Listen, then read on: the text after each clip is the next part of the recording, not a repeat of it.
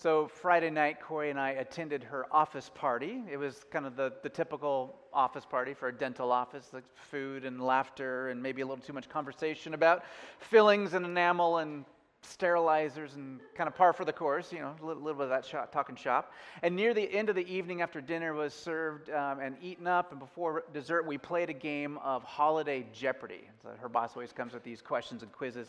And we had 3 teams of 5, which made it even more fun so we could collaborate. And one of the questions our team got right for 500 points was, what is the most watched Christmas movie in America? Anyone just want to throw out some guesses? All right, one at a time. Wonderful Life, Miracle on 34th Street, Elf, Toy Story, Charlie Brown Christmas. What's that? Home Alone. Nacho Libre? National Lampoons, yes. All right. Now, what was interesting on our team of 5 is that there's 3 of us over 40, and we and 2 people in their early 30s, and we all came in at the same exact time. Wonderful Life, Elf. I was like, what? Like, just the generation gap, I guess. Like they were so sure, these 2 people in their early 30s, like, no, it has to be Elf. Like, we watch Elf 15 times a season now. We definitely watch Elf. But it's a wonderful life. It's a wonderful life. Thankfully, we won them over and won the 500 points. It got me thinking about tonight's sermon, though, this whole thing about the power of media. Whether it's poetry or narrative, painting or sculpture, music or movies, our mediums, right, are mediums for both reflecting culture and making culture. They have the power to transmit new information or to enforce existing notions that we have about the way that things are. And when you think about the most popular Christmas movies out there, that means that these particular films have the most eyes seeing them, the most minds taking them in, the most emotions being affected by them. And it makes you wonder, what is being taught? Like, what are people, how are they being shaped by them? In It's a Wonderful Life, which is just a fantastic film. If you even just take it out of the Christmas category, it's one of the top 20 best films ever made, according to many film critics. In the film, George Bailey models Christ's likeness as he empties himself and his status and ambitions in order to help the poor and struggling in his hometown of Bedford, New York. It's just a fantastic film. But it's a film, isn't it? It's not a theology class. It's not a theology film. And so it's bound to have some questionable material. For example, where is it in Scripture that angels get their wings when bells ring, or vice versa, right? Like, where is it written also that there's an angelic ranking system, like you're at this station, then you get wings at this station, and then, It's a Wonderful Life is a Hollywood film. And it's one of the best. It's designed to entertain, not to teach us theology lessons. And yet, because of the strange power of media and because of lack of quality education at churches, many people have come to assume things that, like when they die, that they become angels. We don't. Or that angels go through some sort of testing phase in order to advance the ranks of angel armies. At best, we simply don't know, but that sounds really ridiculous. Maybe some year I'll do an Advent series on Christmas movies. Actually, this made me think I will sometime. I think it would be super fun. But this Sunday, we are in the 2nd week of Advent, and we're taking a look at some of the Advent or Christmas songs that we sing as a church. So I'm not just talking about Baby It's Cold Outside. Oh my gosh, so many problems with that song. But I'm talking about the ones that we actually sing in church, right? And we've been critiquing whether or not these songs shape us and form us, or if they deform us. And last week we kicked off the series with one of the most theologically insightful, scripturally rich songs that we sing, O Come, Emmanuel. If you happen to hear that sermon, you'll know that I really didn't critique the song at all. Each line is anchored in Scripture. It exalts Jesus while also rooting him in God's receptive plan as revealed in the Hebrew Scriptures. And I hope that in learning the background to that song, you can now sing it with even more gusto and even more like, I know what Key of David means now, and that's pretty awesome. But this evening we're going to be looking at a more controversial song. In fact, at least two major hymnals in the Western Church have eradicated this song from being in print in their hymnals at all. Now, why would we take the time to explore a song that is so controversial? Of course, because that song is Away in a Manger. And Away in a Manger is consistently in the top 3 most popular children's Christmas songs in America. Okay, so we're not going to just marginalize it and pretend that we're never going to sing it. So if we're going to sing it, we're going to understand it, church, okay? So it's so popular that it has been sung in at least 41 different tunes or melodies since it came to be in 1887. That's not a very long time, and that's a lot of different ways to sing it. The history behind the song is convoluted at best. It first appears in an 1887 book of songs titled, and you're going to love this, Dainty Songs for Little Lads and Lasses. Where's that book when you need it? And in that copy of Dainty Songs for Lads and Lasses, next to Away in a Manger, there's this little notation next to it in print that says it associates that song to Martin Luther and says that Martin Luther, the great reformer from the 16th century, wrote this song and sang it to his kids before bed during the Advent and Christmas season. Now, for decades, this idyllic view of German mothers rocking their kids to sleep singing Away in a Manger persisted and grew throughout the Americas. Problem is, when historians in the 20th century, who were now at war with Nazi Germany, wanted to really get behind this song, why are we singing this German song? They realized when they started interviewing people that German people had never heard of it before. In fact, no one in Europe had heard of it before. It seems to have originated in Pennsylvania, Philadelphia, at a German Lutheran church in the 1800s at some time. Okay. Now, we may never know who wrote the song, but we just can't seem to stop singing it, despite the best efforts of New Testament scholars and theologians. So here's what I propose. Let's explore the song alongside Scripture and put our detective hats on and see what the big fuss is about. Stand with me, please, as we read Luke 2, 1 through 7. So I know the Burdick's read earlier, but you weren't thinking about it then as being a sleuthing text, okay? So let's put our hats on now. Now in those days a decree went out from Caesar Augustus that a census be taken of all the inhabited earth. This was the first census taken while Quirinius was governor of Syria. And everyone was on his way to register for the census, each to his own city. Joseph also went up from Galilee, from the city of Nazareth, to Judea, to the city of David, which is called Bethlehem, because he was from the house and family of David, in order to register along with Mary, who was engaged to him and was with child. While they were there, the days were completed for her to give birth, and she gave birth to her firstborn son, and she wrapped him in cloths and laid him in a manger, because there was no room for them in the inn. The word of the Lord.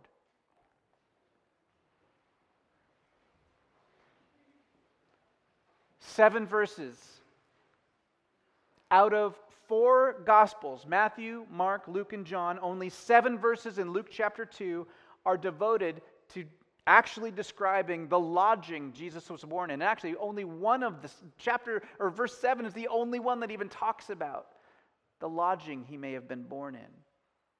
Now, don't get me wrong. All 4 gospel accounts think the incarnation, that's the enfleshment of God in the person of Jesus, is extremely important. They just don't think it's that important to talk about where he was born or maybe what kind of structure he was born in. So John speaks of Jesus being the eternal Word who was at the beginning with God, who in fact was God. John doesn't care so much about the lodging Jesus was born into. He's more interested in the global picture, how God became incarnate and dwelt with us as a human being. So that's John's take on things. Mark 2 tells of the important story of Jesus' incarnation. But for him, the infancy narrative is overshadowed by the fact that in Jesus, God has come to bring his kingdom. Mark opens with a voice shouting in the wilderness, the voice promised from Isaiah and Malachi, the one preparing for God himself to come and dwell among his people. So that's Mark's take on the incarnation, and it's important. Matthew roots Jesus deep within the story of God, from Adam to David and David to Joseph. Jesus' birth is portrayed as the fulfillment of God's ancient and purposeful plan to be Emmanuel, God with us, and Yeshua, the God who saves, or Yahweh saves. Matthew's gospel describes a clash of powers, Jesus and the kingdom of God at odds with the Roman Empire, Jesus and the kingdom of God at odds with Herod and the kingdom of human pride and sin and fear. Luke is the only one who gives us a glimpse of Jesus being born into the small town of Bethlehem, known as the city of David. And away in a manger, in that song, we sing that Jesus had no crib for a bed, that Jesus lay asleep on the hay. Those are lines from the song. This line makes us feel like poor Jesus didn't even have a crib, and he had to be put in a manger. Like that's the worst thing in the world. Like somehow Jesus was neglected or treated unfairly. Hence lies the first critique from New Testament scholars all around about away in a manger, and that is cultural anachronism. Kids, say cultural anachronism with me. Yes, it's not an arachnophobia or anything like that. Cultural anachronism is a fancy way of reading our own perspective back into a culture that's way far away from us 2,000 years ago in a language we don't understand. It's a fancy way of saying just because we think that the normal sleeping arrangement for newborn babies is a wooden crib with a soft bumper and a rail that slides up and down so you don't have to hurt your back when you pick up the baby. Just because we think that that is what is normal, we must feel bad that Jesus' parents didn't have a Pottery Barn crib with sheets from Wild Blueberries in Fairhaven. Poor guy. Not only would that be reading our perspective into a different time, place, and culture, it's also ignorant, really, of how most people raise their babies, even today. Like, people put them in their bed, or they have them on the floor, or some people really do put them in hay with cloth. It just depends on where you're at. If you're in Mongolia, that's probably quite normal. And still, Bedouin people in the Near East still do it that way. So, got to get away from our perspective a little bit, okay? What about the fact that there's no room in the inn, though? How is Jesus forced to be out in the cold and in a stable? But is that a fact? Actually, for over 30 years, we've known that Jesus was probably not born outside in a lean-to manger that looks like that. He probably wasn't born in a cave. The Eastern Church thinks that. Yeah. Explain. Okay, all right. Why do we continue to believe that? I mean, I've taught that here several times over the years, that he probably wasn't. I'll tell you why. It's on my bookshelf at my house. It's the nativity scene is a way better teacher than history. Our customs, our pictures, the things we've been told is cognitive dissonance. It's like, yeah, I heard that scholarship doesn't say that anymore, but it's everywhere. So it's hard not to believe, right? In reality, people of the ancient Near East held hospitality in such high regard, it's almost inconceivable. When you ask a person even today in the Middle East, could you imagine like a guy and his wife are pregnant and they come to their hometown, the town of David, and he's from the line of David, that they wouldn't be received in a house? No, because if anyone heard that had happened, that town would be banished from the other communities in the Jewish community, right? So then what is this line, no room in the inn? Luke chapter 2, verse 7. You can look at it. It's in black and white. Chris, don't tell me. It says there's no room in the inn. See, here's the problem. Again, we think of ourselves rolling into town, me with Corey, pregnant with our first child, and we're coming into a town that we don't live in, and we're looking for the Holiday Inn Express, because it has continental breakfast, and you got to get what you can when you know. only to find the rooms sold out, no vacancy, right? And we go to the Motel 6 and no vacancy. You know what I'm saying? That's the picture that we have as 21st century people.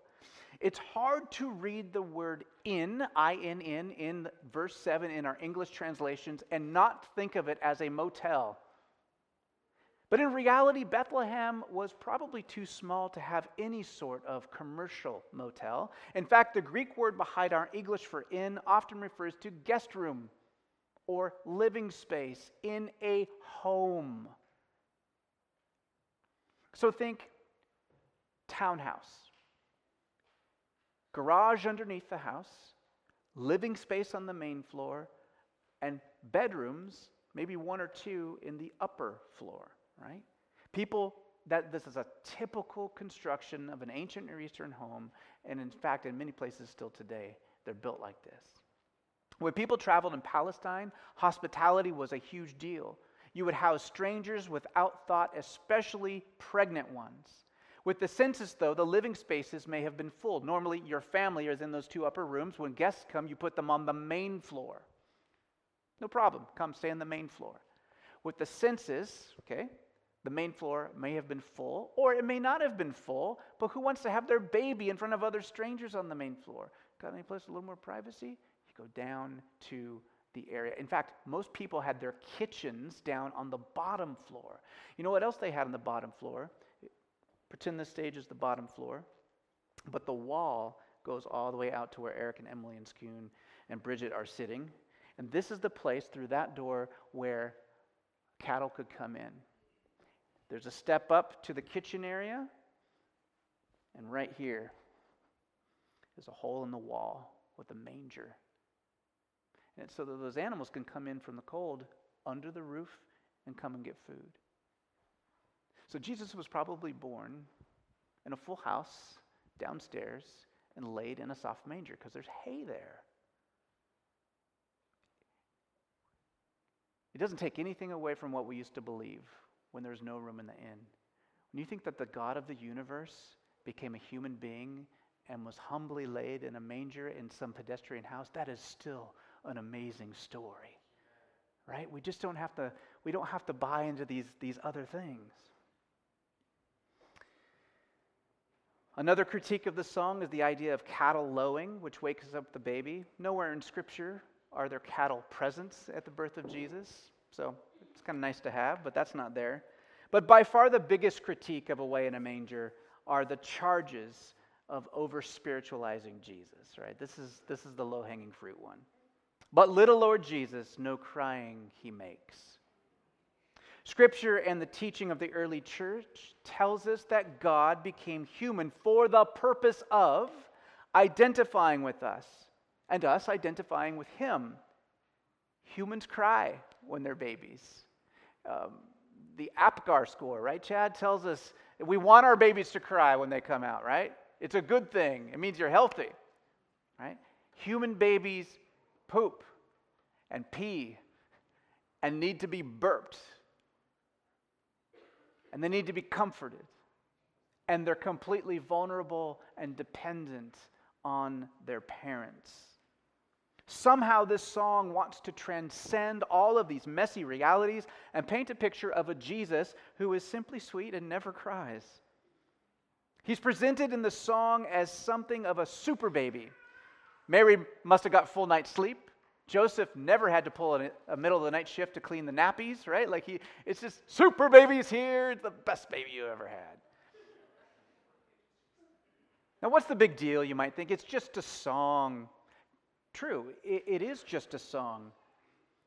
But we sing it in church sometimes, and it supports the teaching of two major heresies. Two heresies that took hundreds of years to eradicate via ecumenical councils of bishops in the first centuries of the church. And two heresies that continue to bear their ugly heads. Like some kind of hydra. You chop off one and more come. All right? And so it's important that we don't put fire onto these heresies, right? Because they'll take off on their own. The first and the most general heresy that this supports is Gnosticism. Gnosticism is a term derived from the word gnosis, which is Greek word for knowledge. So, Gnosticism, knowledge. Now, Gnosticism is so massive and covers so many things. I'm just going to give you the nutshell version. Okay, the fundamental belief of Gnosticism is that matter is evil, physical world, not good.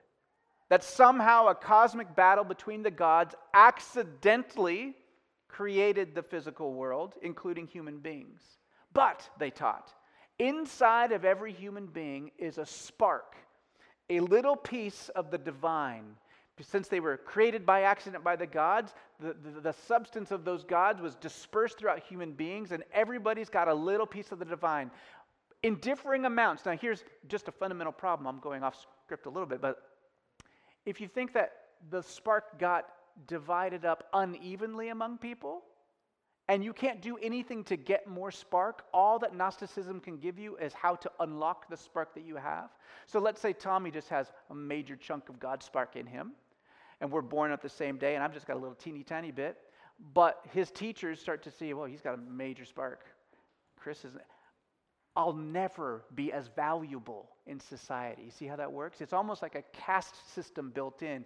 You can never, there's no idea of everyone being able to be saved or everyone being able to be fulfilled. Only those with more spark. And in fact, Gnosticism is one of those ancient mystery religions where, the term secret handshake comes from. It comes from this. There's like secret handshakes, and like if you're in the in club, if you're one of the more sparkier people, then you are the upper crust of society. It's a mess. It's horrible.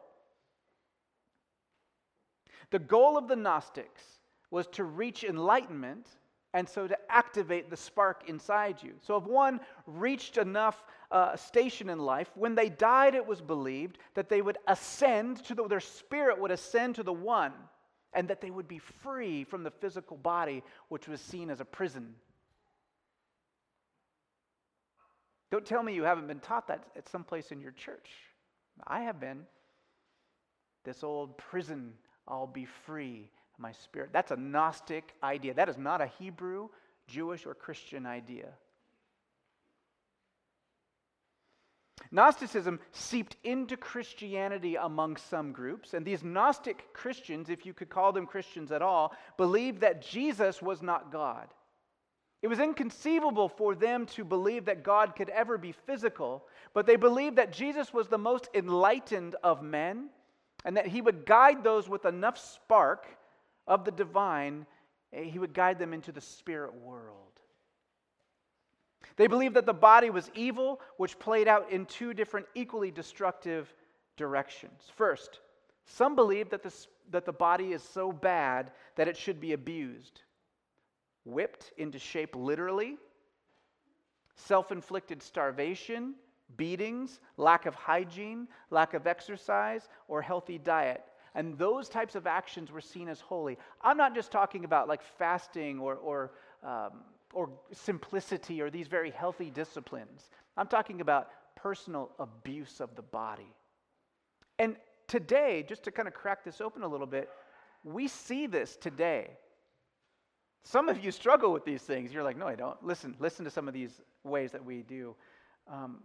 Those who believe or don't believe that the body is made in God's image and is a gift from God causes us to see people overworking, undersleeping, overeating, under-exercising. We see people abusing themselves, and that is a Gnostic residue. Why? Because it's anti-creation.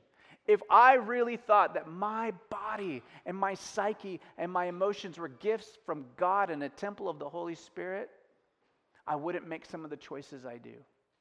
I wouldn't put so much stock in getting that last thing done. I would go to bed more often on time. Why do I push so hard? To impress you? You wouldn't know if I didn't say half these things probably. I don't know. My own problem. And you identify with that, right?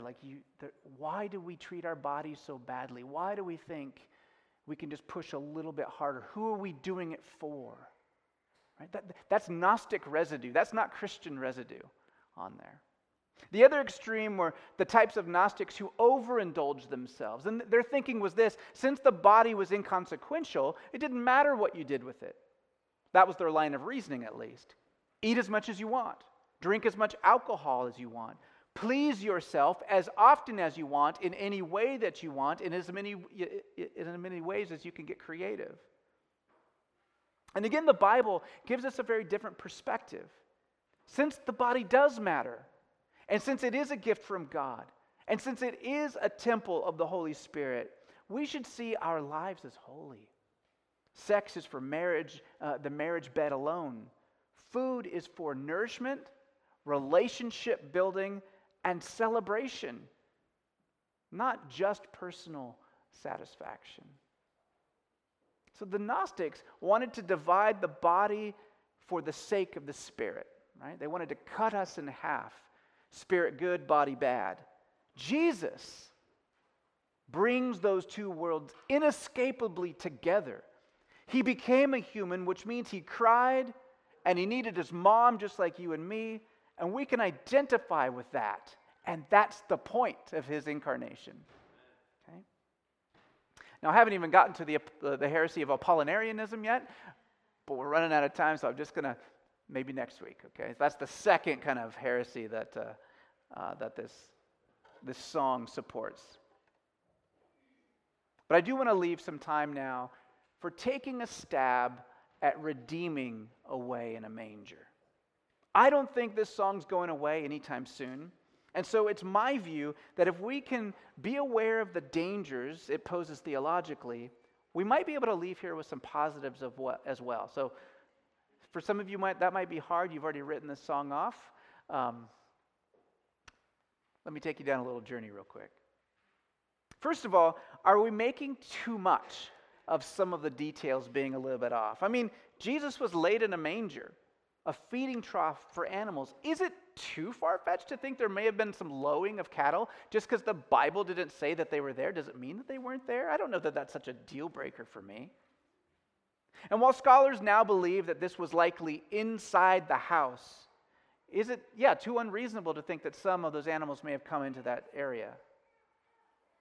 Isn't there room in our music and our art, even Christian music and art, maybe especially Christian music and art, for artistic license to some degree?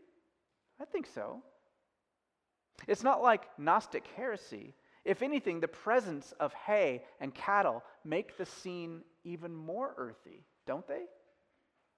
But here's the bigger reason I like the idea of cattle being there, and the line in the song that the stars in the bright sky looked down where he lay. You see, I think the Bible supports a theology of creation celebrating the birth of Jesus. And one of the reasons I say that is because look at what creation did when Jesus was crucified. We read in the scriptures that the sun and the moon hid their light, that the very earth quakes with grief, that rocks, a biblical metaphor for stability and strength, are split in two when Jesus dies on the cross. And I wonder if, in a way, in a manger, if it might echo the larger truth of all creation coming to pay homage to Jesus, who is their Savior as well, Savior of humanity, Savior of the created order. I like that idea. It's biblical. Now let's revisit these lines about sweet baby Jesus. As important as it is that Jesus was very human and that he did cry so as to avoid the Gnostic heresy, I don't think we've gone far enough unless we can appreciate the humility it took, the God of the universe, creator of all things, the creator of his mom and earthly dad. I don't think we've gone far enough unless we can see him also as a sweet, helpless baby. The creator of heaven and earth made himself vulnerable. I mean, babies, most of them at least, are pretty sweet. They're approachable. Unless they're yours for the first time. That's horrifying. New baby, what do I do with this thing? They're humble, they're maybe a little selfish for survival modes, but they don't have guile yet. And they're accessible. And I think that that's the point. Had Jesus been born in a palace, shepherds would never have access to see him. Had he been born in a temple, Gentile magi, pagans from the east, would never have been allowed in. But Jesus was a baby in a pedestrian home among everyday folks, and that is not by accident. I don't think God does things by accident. I don't think when God becomes incarnate, it's by accident that he shows up in the city of David in an approachable, regular house. I think it's very on purpose. You see, that makes it so that the only barrier to knowing Jesus can't be our social status or our ethnicity or even our religion. The only barrier will be our own pride and our own prejudice. Now, there's so much more I think I could say and actually want to say. So if you're coming to small group on Wednesday, I'll get to say some more stuff. There's other ways I think we could redeem Away in a Manger. There's certainly more ways I could critique it. We'll do a little bit of that too. But let me bring us home with what I believe is the biggest devotional strength. I think that this song encourages us in a childlike sense of affection and trust. I love you, Lord Jesus. Look down from the sky and stay by my side until morning is nigh. Close by me forever and love me, I pray. In the scriptures, when people receive Jesus, or when they're received by him, they love him. They love him. They are devoted to him. In our culture, we've kind of turned Jesus into an option or like an insurance policy. We've turned Jesus into like this leader of a religion that we learn about in Sunday school and we study, and we turn him into this like object that we can get around and kind of nitpick and figure out by scholarship what kind of place he was born. Oh, it's not a cave, it's not a manger. It really matters, Chris, that he was born in this. So we do this academic thing with Jesus. And we tend to emphasize following his teachings rather than knowing him. But when you read the story of Zacchaeus, you don't see a man who weighs his options and chooses Jesus off the shelf of available saviors like you might buy laundry detergent or a bag of chips. Zacchaeus is undone by Jesus. He's a business-savvy tax collector. He's wealthy. He's a high roller. And he acts like a child when Jesus comes to town. He climbs trees, invites strangers over. He makes poor financial decisions all of a sudden, offering in this moment of passion, if I stole from anybody, I'll give back 4 times as much. I mean, it's just like he's giddy. Jesus has transformed this man. He loves Jesus. He's not just cold and collected, and I've chosen wisely this Jesus amongst the other options on the shelf. Mary anoints Jesus' feet with pure nard, her prized possession, her retirement plan in a world without social security. She kneels before Jesus in public, wipes his feet with her hair and her tears. You don't do that to a philosophy. You don't do that to a wise teacher. You don't act that way to an aristocratic, dignified politician. You do that to someone who's changed your life. Someone who loved you when others didn't. Someone who saw you when you were too disgusted to look at yourself in the mirror. That's the type of person you worship and are devoted to. And in this verse, I love you, Lord Jesus. Be near to me, Lord Jesus. It's not only scriptural and a really good thing to ask for, but I think it can help build in us an attitude of trust and dependence and intimacy and love. Some of you aren't as I look around. Some of you are pretty special and unique. But I think as a culture, I'm lumping myself in there, we're pretty guarded people. We live in a world that's constantly trying to take advantage of us, really. Look how many phone scams I got last week. We're taught to be wary of strangers and wary of phone calls and wary of those in power. Taught to be wary of a good deal. I was told at an early age, if it seems too good to be true, it probably is. And it usually is. Except with Jesus. With Jesus, the one whose coming we anticipate in Advent and celebrate during Christmas, we've seen our Creator eye to eye and found him to be more loving, more gentle, more affectionate, more forgiving than we could ever have imagined. So I think that singing Away in a Manger might just help us enforce that healthy stance toward Jesus. Would you pray with me?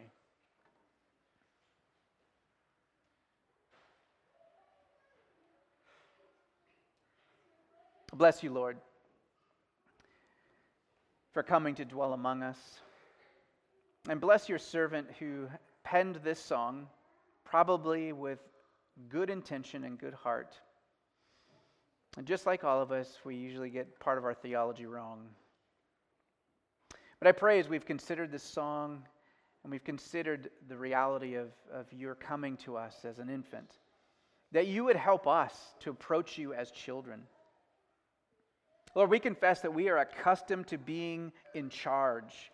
We are fearful of looking like fools. We feel pressure from our school and parents, from coaches and bosses, from our friends and from those who oppose us. It is hard for us, Lord, to be childlike.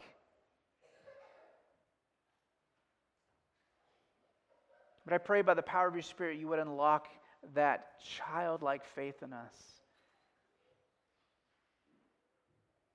To become fools for you like Zacchaeus, not unthinking, but uncaring what other people might think. Help us to grow in our love for you, our devotion to you.